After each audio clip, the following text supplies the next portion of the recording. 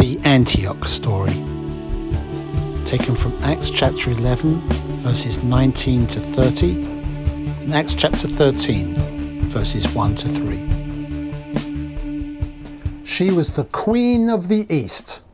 That was her nickname. A celebrated cosmopolitan, famous for her beauty, infamous for her immorality. At her peak, nearly 500,000 people made her their home. Antioch, Queen of the East, the third largest city in the world at that time. Founded on the Orontes River, where it flowed into the eastern waters of the Mediterranean, Antioch was the capital of the Roman province of Syria, now in southern Turkey. A major seaport on the silk and spice route. Her population was made up of many different nationalities and ethnicities, with people from as far away as India, Persia, even China. Different languages were spoken and different religions practiced. Judaism would have been one of them because of the number of Jews who were living in the city. But the majority of people were idol-worshipping pagans. Now, like many ancient cities of the day, Antioch had an outer wall around the city, but it also had interior walls. As more and more ethnic groups came and settled there, walls started to be built for the sake of keeping peace and order between these various groups. You know, there's evidence that the city was divided into at least 5 main ethnic sectors. There was Greek, Syrian, Jewish, Latin and African. Must have been like the 5 Points neighbourhood of New York City. And yet this melting pot of people groups was to become known as the cradle of Christianity. It was the place where disciples of Jesus were first called Christians. And it was the launch pad for Christian mission to the nations. Do you know, it's recorded that within 300 years, over 1/3 of the population in Antioch were Christian. That's over 100,000 people. Now that is incredible. But how on earth did it happen? Well, as we shall see, it was the grace of God. A great persecution had risen up against the original church in Jerusalem, and it caused the Jewish converts to be scattered throughout Judea and Samaria. But some went further afield and travelled as far as Phoenicia and Syria. And these Jewish believers shared the good news about Jesus wherever they went, mostly to their own people, the Jews. But there were a few who came to the city of Antioch, and they started sharing the news with the Greeks. These were just ordinary believers, anonymous missionaries, but the hand of the Lord was with them, which is kind of shorthand for signs and wonders, right? They were probably healing the sick, much like Philip had done in Samaria, and it must have got them an audience and an opportunity to tell these Gentiles, these non-Jewish peoples, about Jesus, because it resulted in a great number of them believing and turning to the Lord. Now, before we continue with the story, supposing you had an opportunity to tell someone about Jesus. Maybe it was someone you prayed for who got healed, and they ask you, how did this happen? Or perhaps you served someone or touched someone through an act of kindness, and they ask you, why did you do that? What would you say about Jesus to them in a couple of sentences? Why not pause the video and take 5 minutes to discuss this in your small group?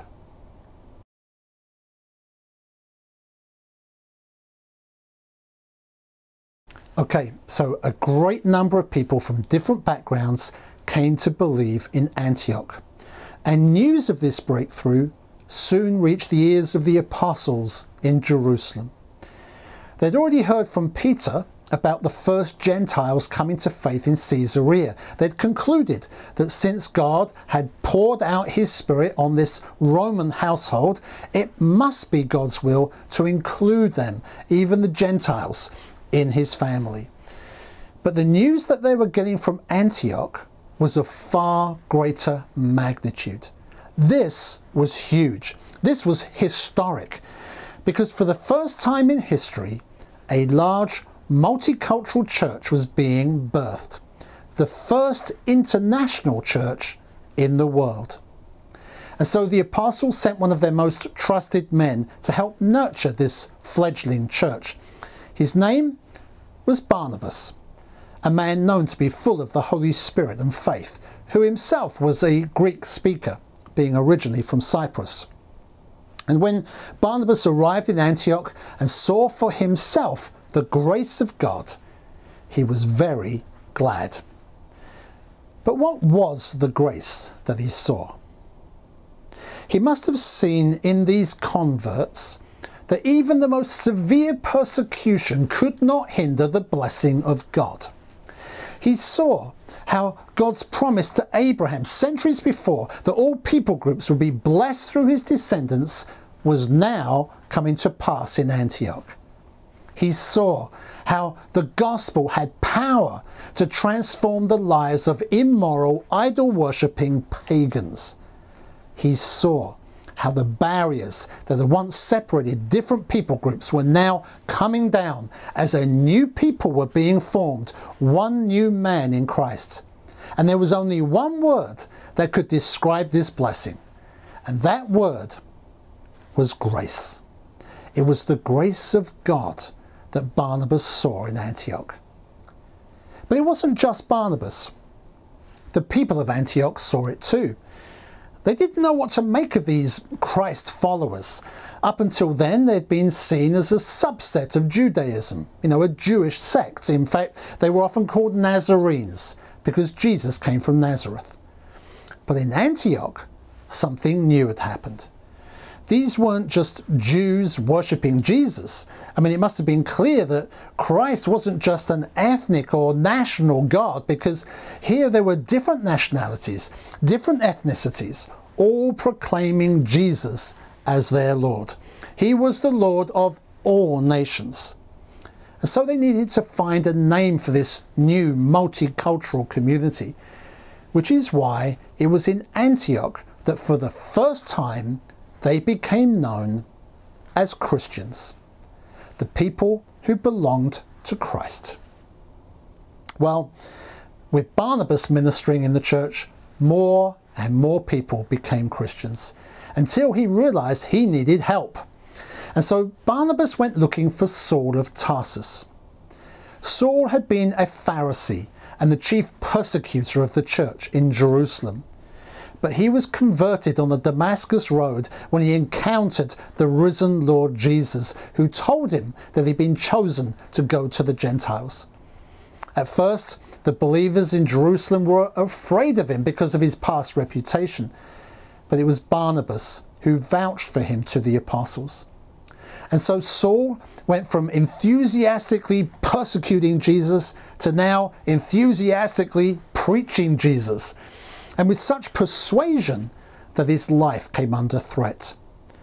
And when the brothers in Jerusalem heard that people wanted Saul dead, they sent him away, 400 miles north to his homeland of Tarsus. And there he remained in some obscurity until good old Barnabas went looking for him and brought him to Antioch.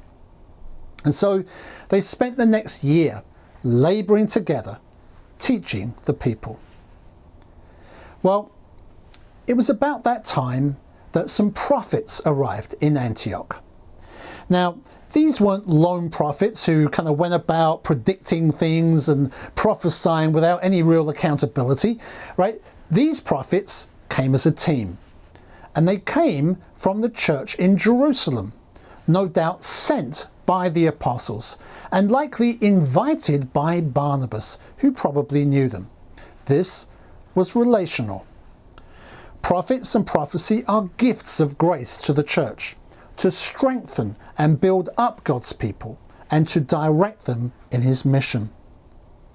Not much is said about how this team ministered in Antioch, but one important message was recorded.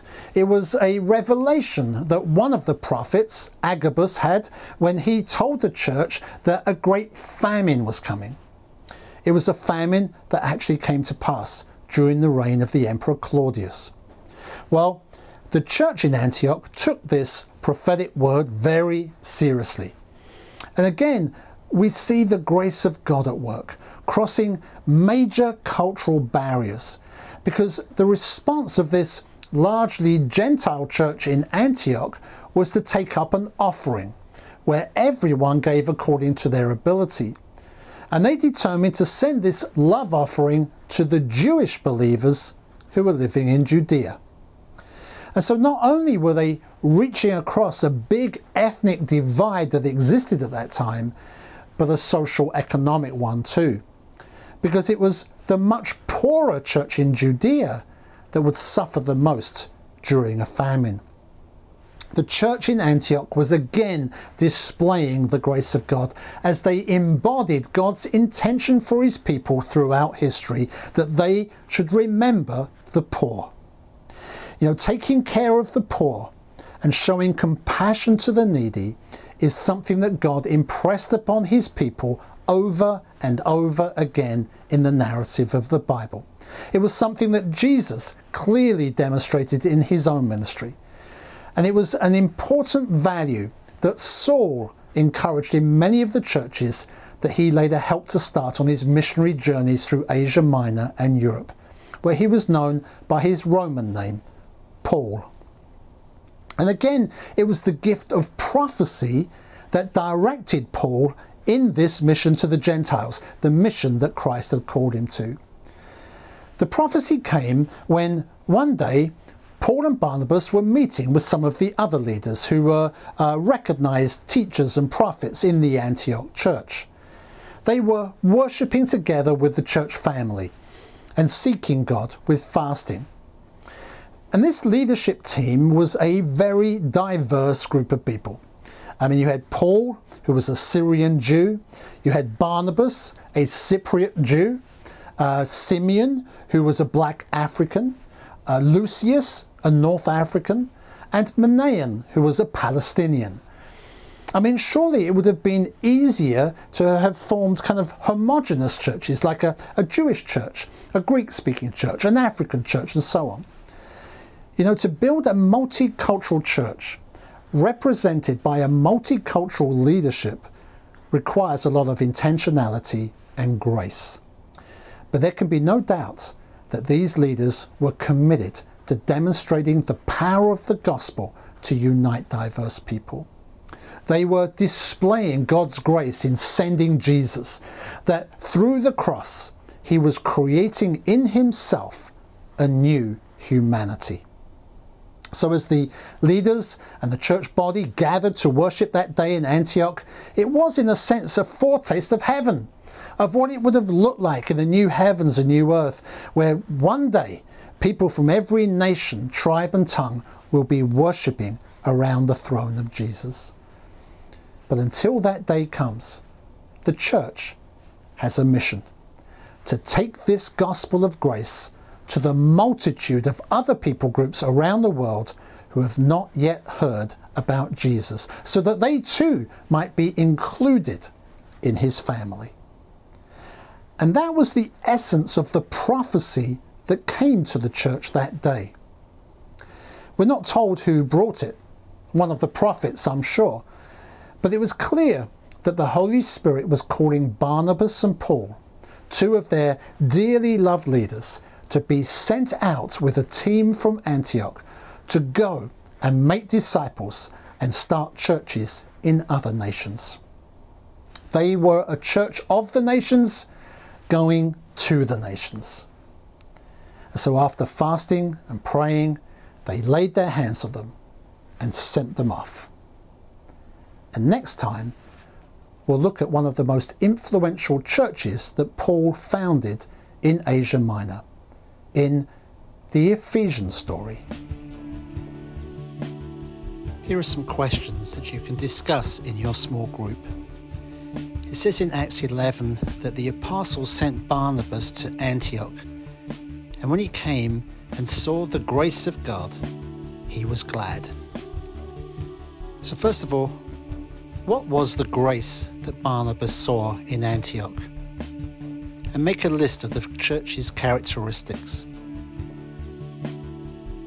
Secondly, should these characteristics be replicated in every church? And if so, why? And thirdly, how are you seeing these things being displayed at New Frontiers Church? And where do you see room for growth? Finally, what part can you play to help us grow in these characteristics?